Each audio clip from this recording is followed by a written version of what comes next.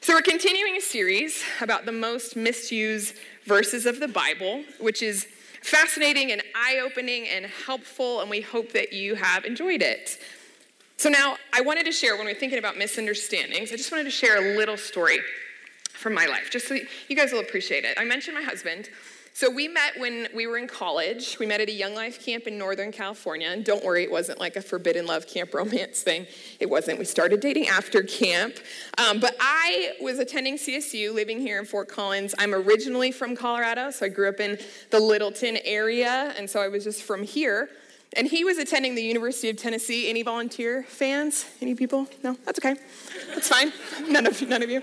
But he was living in Knoxville, Tennessee, grew up around the Knoxville, Tennessee area. That's where he was born and raised.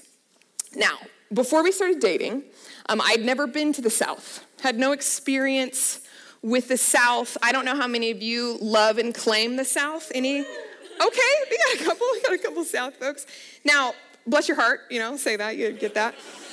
I love and appreciate the South now, but I'll admit to you, I'll confess to you that it took me a minute to get used to it, to understand it, if you know what I'm saying. So the first time that I ever visited Knoxville, ever met Justin's family, we went over to have dinner at his parents' house, and it was great. His dad, is a lot like him. So if you know him, he's just a big personality, really, really fun. His mom is the absolute sweetest. The dinner was great. But there's an accent situation that's happening, specifically with Justin's dad, John, and I literally couldn't understand things he was saying to me. And I'm not exaggerating for just the speaker sense of this. I'm literally serious. I could not understand what he was saying. He would speak really fast and use slang words that I was like, that doesn't mean anything to me, what you're saying. So literally the conversation that we had, he said, y'all got muggers in Denver? And I said, what? He's like, muggers. And I was like, huh? Because I'm nervous. I want them to like me. I'm nervous. And he's like, people that mug you. And I was like, oh, yeah, sure. We have that. Another time, which may be one of the hardest times I've ever seen my father-in-law laugh, was when we were having a conversation about the word vittles. Now, raise your hand if that word means something to you. You know what the word vittles means. Look around. There's very few of you. I wish my father-in-law was here. We were having a conversation about vittles, which means food, essentially. Like people say, vittles looking good, or vittles when dinner is ready. But it meant nothing to me. Never heard the word. I literally thought it was a word he made up just to tease me. And the fact that I was so serious about being I don't believe that that's a word. He thought that was the funniest thing ever. I just never heard of it. But he says all kinds of things, they call Justin Little Man because he's the youngest of three. So we were sitting there, around the TV, and he's like, Little Man, loud up the TV. And I was like, what? Loud up the TV. Turn up the volume on the TV is what he was saying. Or he'll say things like, buddy, I tell you what, Mike could do that. Literally sentences I've heard my father-in-law say, and I'm like, Mike could. Interesting. just things that I've never known. But that's my father-in-law. I was nervous then. It's endearing now. I can look at him and be like, I don't know what you're saying. Things are I don't know what you mean. It's endearing. But some misunderstandings like this can be funny. We can laugh about them. Some misunderstandings can be scary or dangerous, like driving the wrong way on a street because you read the sign wrong. Some can be painful, like misinterpreting what someone else is thinking or feeling. But the reality is we all misunderstand. But I don't know anyone who wants to misunderstand. No one's like, yes, please, I would like to get that wrong. I would like to misunderstand what you're saying. I don't know anyone that would say that. And that's one reason why I think I love this series so much. It's tricky talking about misused verses because oftentimes we're the ones who misuse those verses. It's easy to be like, I get it right every time. They don't know what they're talking about. Or maybe if you're like me, it can feel a little painful when we really love and are attached to a verse. It's painful to say, oh, maybe I got it wrong. That's kind of hard. So this requires a couple of things to us. The series requires that we be honest and humble and that we try to come to the table with fresh eyes. Our heart as a church, and really the purpose for these Wednesday night gatherings, I'd say for the series specifically for sure, is to stir a desire within us to be learners. You guys get this? You're here. Thanks for being here. You guys are here. You could be anywhere else. You could be watching Game 7 of the World Series that's happening right now. You could be watching This Is Us or Stranger Things. There's a lot of different things you could be doing, but you're here because you're learners. You're leaning into this. I think it's safe to say that we want to be learners of Scripture, to have an attitude and a posture of learning and pushing in deeper to what the Lord is teaching us. And with this series specifically, taking a deeper look at scriptures we often know and love, and trying to take them beyond, what we've known, beyond face value. So that's what we're continuing to do tonight. So if you have your Bibles and you'd like to open up to Romans chapter 8, or if you have your Bible on your phone, you want to turn it on, take to Romans chapter 8. The verse we're looking at specifically tonight is Romans 8:28. So let's just read it together. Verse 28. And we know that in all things God works for the good of those who love him, who have been called according to his purpose. So I want to first chat about some ways that this has been misunderstood. And if you're following along in the bulletin, you can follow with me here. The first one is that it's used out of context. It's used out of context. Turns out it's really important to understand the context of a verse. That's true across the board. There are cultural implications that we can miss. There's purpose we can miss. People often grab verses and stand them alone on their own 2 feet when they were never meant to be that way, without recognizing their place in the larger story. We pull this out without recognizing where it fits in Romans, where Romans fits in the larger story of the Bible as a whole. This verse is really meant to be read within the context of all of Romans 8. And Romans 8 is all about living in a suffering world, living in a world of brokenness, considering the sufferings of the moment, and that Jesus and the Spirit are the answer. His love gets the final word, and what's true of him is true of us. It's a powerful, powerful, stacked chapter. You could spend years studying it. Maybe you should. The second misuse that often happens is it's used as a feel-good verse. It's like a blessing verse or a blessing box verse. It's a verse to pull out so I can feel good about the things that make me feel bad. And what gets quoted all the time is, God works all things for good. God works all things for good. So let's say a guy's driving down the road and his tire blows out. And he's like, there must be a sale on tires. God works all things for good. Or, well, I didn't get into that grad school that I want. There's got to be a better one out there for me. God works all things for good. Or I didn't get the job that I wanted. There's got to be a better one for me. Or maybe I didn't marry that guy or girl that I thought I was going to marry. There must be a better one for me. God works all things for good. The tricky thing with this is that sometimes this happens. Like sometimes this is our story. Like you can be like, no, that's true. This is exactly my story. And if that is your story, I would submit that is all because of the grace of God. Not because this verse promises a good thing to follow your bad thing. It's not the promise of this verse. Are you with me?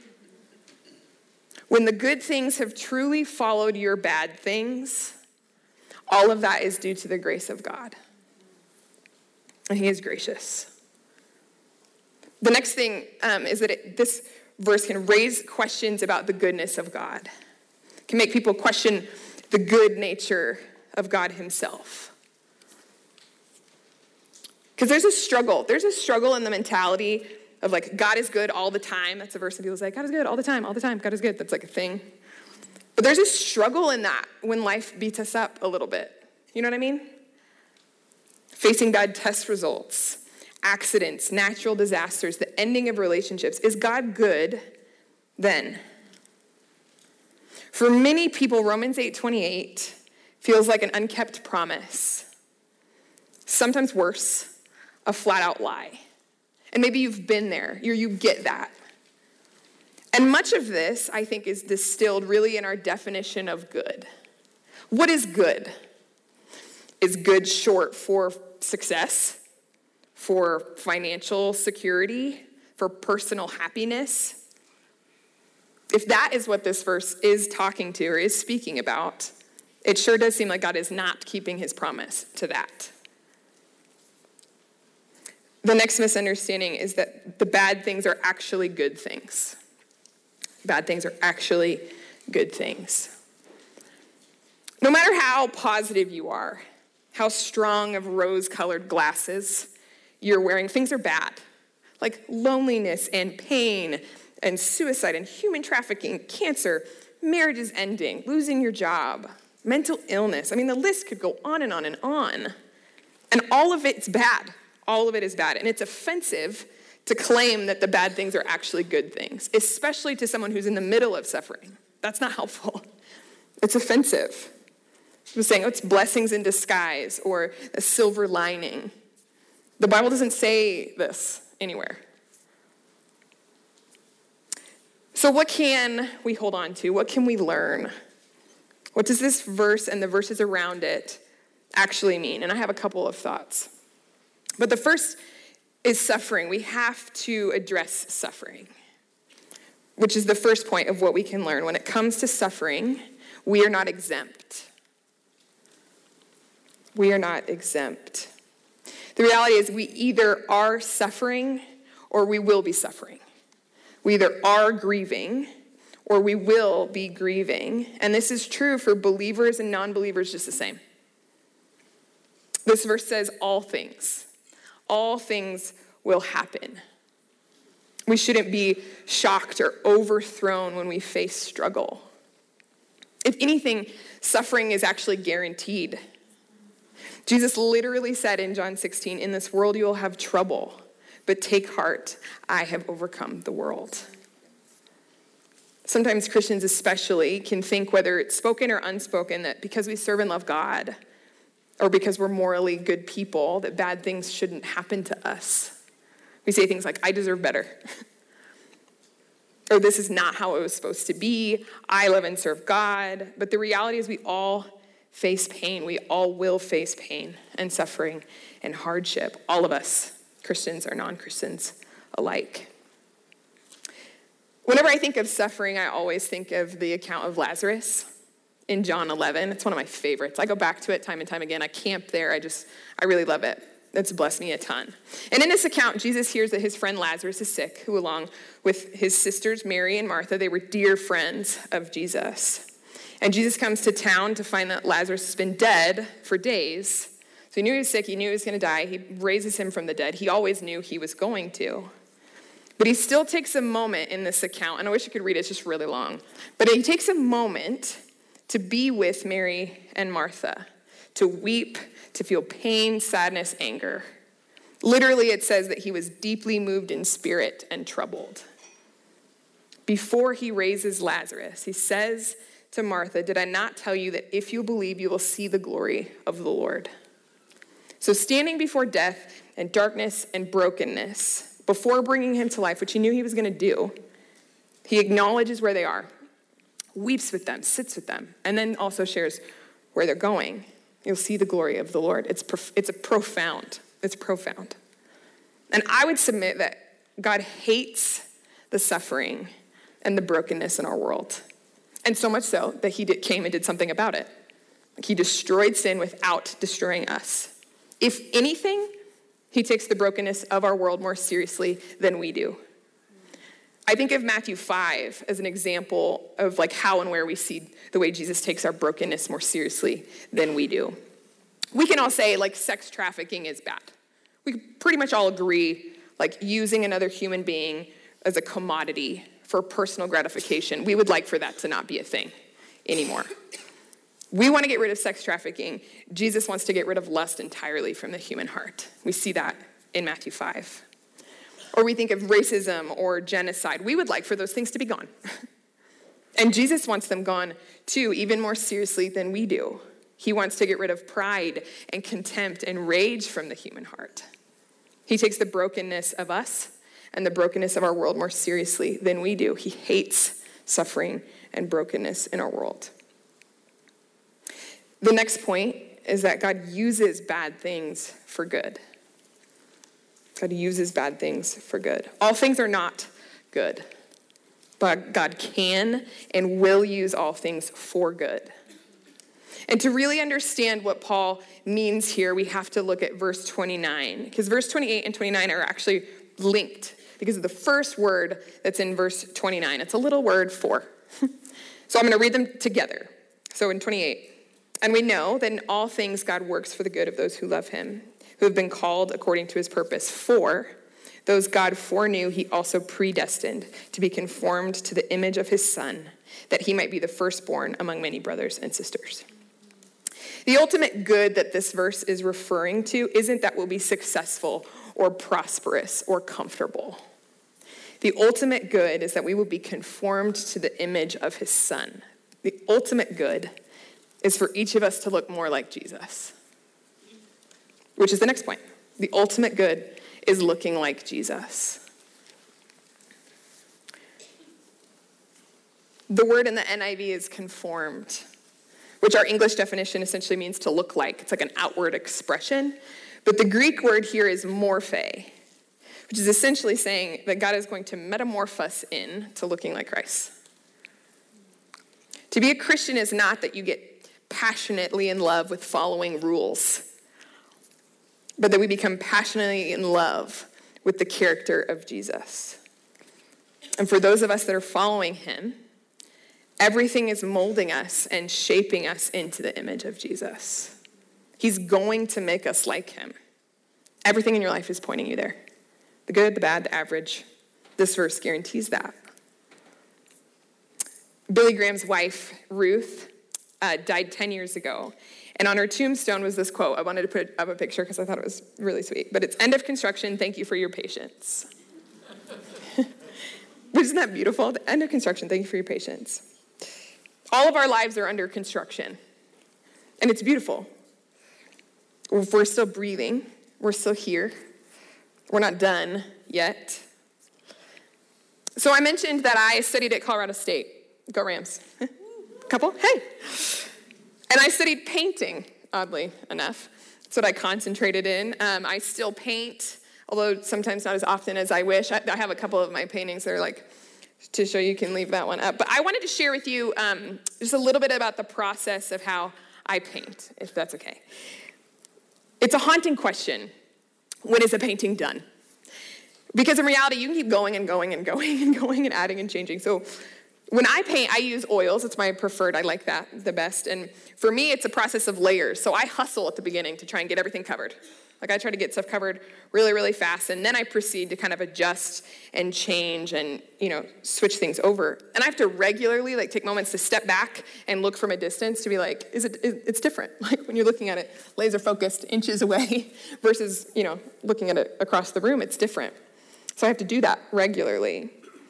But I can spend hours on a little area for it not to work. And I have to, okay, if it doesn't work, it doesn't work. So the process can be long and slow and difficult. And sometimes there's areas, especially that I spend a long time and that I get really attached to. And they're not working and they have to get scraped away. It's I'm always like, man, it's a waste of time. But if it doesn't work with the whole, it doesn't work. It needs to shift, it needs to change. So it's a process of layers and scraping off and adding and, kind of moving back and forth towards the end goal the whole time. And sometimes I forget the end goal in painting where I'm like, I just light it all on fire, I'm done. Let's start again. I do that basically every painting I've ever done. I hated it at some point during the process.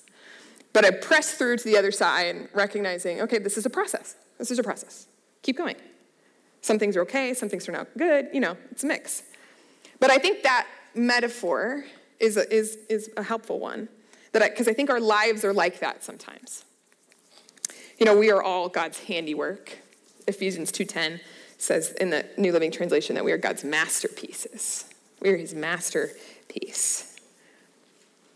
We all have areas of our lives that will change, things that will get scraped off. But we're all headed to that end goal, to a finished product. And I would suggest that this verse suggests looking like Jesus is our end goal. So what in your life today, in this season that you find yourself in, what might need to be scraped off? Maybe it's your attitude, the places in your life where you maybe have expectations about what your life will look like, entitlement, assumptions that you've made about life or life with God and what that would look like. Or maybe scraping something off looks like shifting focus. If the goal is to look like Jesus, what can you do today to move you towards that? And if you're like, I don't know, I'm not sure, I would encourage you to just ask somebody. Ask somebody what it looks like for them. Like, what spiritual disciplines do you love and practice? Ask any of our pastors here. I know they would love to talk to you if that's where you find yourself. But this idea, we got to keep focused towards the end goal and do what we can do today. And what this really is discipleship. That is discipleship. So I want to talk about discipleship for a second. And to do that, I want to spend some time looking at the Jewish education system at the time of Jesus, because it's really, truly helpful to understand. It's a context thing. It makes a lot of other things make a lot of sense. So the Jewish education system at the time of Jesus, Josephus, who was a church scholar at the time, said, above all else, we pride ourselves in the education of our children. So at this time, Israel, the Jewish people, they were the only nation worshiping the one true God. And what they understood was that if the word of God did not make it deeply, deeply, deeply into the hearts of their children, faith in God was always one generation away from extinction. So they took it very seriously. The Talmud said, which is religious writings from the time, under the age of 6, we do not receive a child as a pupil, but after the age of 6, we accept him and we stuff him with the Torah like an ox. There are 3 stages of education for Jewish men and boys. The first one was called Bet Sefer, which translates to house of the book. It was for Jewish kids between the ages of 6 and 10. Do any of you have children between the ages of 6 and 10? Okay, so you know what we're talking about. So this was for all Jewish kids, including girls. This was the only education level that was available to girls. And they would go to the local synagogue and they would be taught by the rabbis. And the primary objective was to memorize the Torah, which is the first 5 books of our Old Testament. Just casual. 6 to 10, you know them. So apparently these kids were had an immense learning. They were capable of immense learning. So on the first day of school, kids would go to school, their local synagogue. They would be taught by the rabbis. They would each have a little slate that they would take to school. And the rabbis would take a little bit of honey, which honey in the first century was very, very rare. It was very precious, very special. It was expensive. It was not something that kids would ever have. It was not something that you would cook with. It was for special occasions, special dinners only. So a rabbi would take a little bit of this honey, and he would put a little bit of honey, just a little bit, on their slates. And then he would say, you lick up that honey. So these kids are looking at it yes, it's awesome. So they don't ever get to do that. And then he would say to them, may the words of God be like honey on your tongue. They were committed to instilling to these kids that there's nothing better, nothing more valuable or precious or treasured than putting God's word deep into your heart. At the end of Bet Sefer, most of the kids were done with school. The girls definitely were done. But the top percentage, the boys who showed the highest aptitude for learning, the really sharp ones, they would be invited to the next stage, which is called Bet Midrash, which I'm sure I'm saying these incorrectly. But Midrash, which literally translates to house of learning. House of learning was available for kids ages 10 to 14. So how many of you have middle school aged folks? 10 to 14. So there were 2 objectives for this phase, the house of learning. First, they were to memorize the rest of the Hebrew scriptures, the rest of the Old Testament. Casual. It's a lot of memorizing. Which scripture memory for me, it's a growth opportunity. I'll confess that to you. I can't remember lots of things. So this always blows my mind. I know middle schoolers, kind of, sort of. Or I understand them, sort of. But that blows my mind. Ages 10 to 14, memorizing all of that blows my mind. So that was the first objective. The second one was that they would begin to make interpretations in this phase. So what does this mean? What does this look like? How am I understanding this passage? How does this play out in real life? And they were beginning to think critically. And the way that they would do this was with the rabbis was a method of learning where they would ask questions back and forth and back and forth and back and forth. And the student would demonstrate his knowledge with the rabbi's question by the question he answered back. So I see your question, and by my question you understand that I not only know the answer, but I'm taking it up a notch. Now, on a side here, we know that Jesus went through all the stages of education. He was a rabbi. Makes sense. He would have been a superior learner. Selected as a scholar. He is king of the universe. But in Luke chapter 2, which if you remember Luke chapter 2, that's where his mom and dad lose him for 3 days. Which parents, I mean, if you're like, Mary lost the savior of the world. So this can take a breath, But we read this account, where he's been lost. And you read it and you're like, man, Jesus is a little bit of a sass mouth. If you remember, like, your mom about lost your mind. You're gone for 3 days. But the sassy part, Jesus says, well, where'd you think I was going to be? I was like, you about to be grounded. That's where you're going to be. But he was at the temple asking and answering questions with the teachers of the law. He was smack dab in the middle. He was 12. He was smack dab in the middle of Bet Midrash. So it actually wasn't sassy. That's what he does all day, every day with his kids his age. And with the teachers of the law. Like, that would be the first place y'all would look for me. This isn't a different place.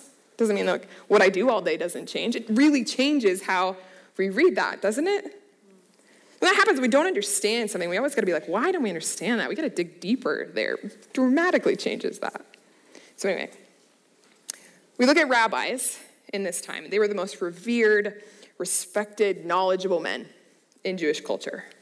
So for the last phase, the best of the best students had a shot at it. It was the last and final stage of learning, and it was called Bet Talmud, which literally translates to disciple. So these boys would approach, these powerful and famous rabbis, and they would say, can I be your disciple? And at this point, the rabbi would rake this kid over the coals. They would grill him, ask him all these questions. They would decide for himself, are you worthy? Are you worthy to be my student and ultimately to carry out my ministry? So either the rabbi would say, yep, I find you worthy, or they didn't. And they would send that boy back to do it. They would apply the family trade. And you can imagine, all the time and energy that was spent to get to that point. If you were told no, that you weren't worthy, you had to go home, it would be devastating. It would be a crushing, devastating thing. But if you were selected for discipleship, it was a massive honor. So if your kid was chosen to be a disciple, it honored the family, it honored the village, it honored their local teachers. If he was selected, he would leave his parents, he would leave his home, he would leave the family business, which is no small thing. He would leave everything he knew. And he would follow his rabbi around 24/7, learning from him. Which this also helps Matthew 4 make a little sense, which is the calling of some of the first disciples. They're fishermen on boats, and you read it. They get called, they just leave their dad in a boat. They leave the nets, they leave their dad. And you read that, and you're like, you just left your dad? Or at least if you're me, I'm like, they just didn't say bye? They didn't feel like they needed to, it's bizarre behavior when we read it, but it's really not bizarre behavior. Because here comes this young rabbi who has a lot of buzz at the time. And he extends this honor to them. That was a door that would have been closed long before. Long before. He's saying, will you be my disciples? That's amazing. So it's no wonder the father was probably kicking him out of the boat saying, swim short, kids, hustle up. Because it was a huge honor for their whole family. And it's profound to have Jesus say, hey, I choose you. I find you worthy. It's huge. So this rabbi-disciple relationship and how it was structured. We don't live in a world necessarily where we see this, where when it's talked about this in this time, everyone would have understood this. This is the way things just were. This is not the way discipleship is structured for us anymore. We just kind of use the word. We don't actually have the form always. Disciples were supposed to mimic every single word and move of their rabbi. So they would say the same blessings, they'd have the same mannerisms, the same language. They ultimately were going to make the same interpretations. The point was not for these boys to follow their rabbi and then to evolve into their own brand, to be their own kind of teacher. The point was for one day for them to be exactly like their rabbi, to carry on a carbon copy version of his ministry. And each rabbi was distinguished in different ways, so they replicated themselves in their disciples, and they guaranteed that their ministry would absolutely be preserved generations to generations because of this. To be a disciple was to dedicate their entire lives to looking like their rabbi. It was a huge honor, a huge privilege, and they left everything for it. So for us, as followers of Jesus, disciples of Jesus, are we dedicated to the goal of looking like him? Are we learners of Scripture, eager to study our Rabbi Jesus? Jesus didn't suffer so that you would not suffer, but so that when you suffer, that you'll become more like him. God isn't the author of the bad, but he won't keep you from experiencing difficulty. No suffering is wasted with him. And will the suffering that we've experienced or are experiencing, will it be redeemed next week, next month, next year, a decade from now? It could be. But we might not see that redemption on this side of heaven. We can have confidence, though. We can have confidence that God is always working for good in the big picture, in the long run. End goal. We can't always see that from where we're sitting. I think about Joseph in the Bible and all the terrible things that happened to Joseph. He was treated terribly by his brothers. He was thrown into a pit. He was sold as a slave. He was lied about. He was accused of rape. He languished in prison. But Joseph, as he looked back, said something a lot like Romans 8:28. Talking to his brothers in Genesis 50, Joseph said, "You intended to harm me, but God intended it all for good. He brought me to this position so I could save the lives of many people." Finishing up tonight, I want to read just these verses again, 28, 29, but I also want to read it with the last verse in verse 30. So Romans 8, I'm going to read all of them. So verse 28. "And we know that in all things God works for the good of those who love him, who've been called according to his purpose. For those God foreknew, he also predestined to be conformed to the image of his Son, that he might be the firstborn among many brothers and sisters. And so those he predestined, he also called. Those he called, he also justified. Those he justified, he also glorified." Which is the last point that I have in your outlines tonight, that we are headed to glory. The best really is yet to come. It's so secure, so much so that verse 30 uses the past tense, glorified, not going to glorify. You are bound to be made as beautiful as Jesus.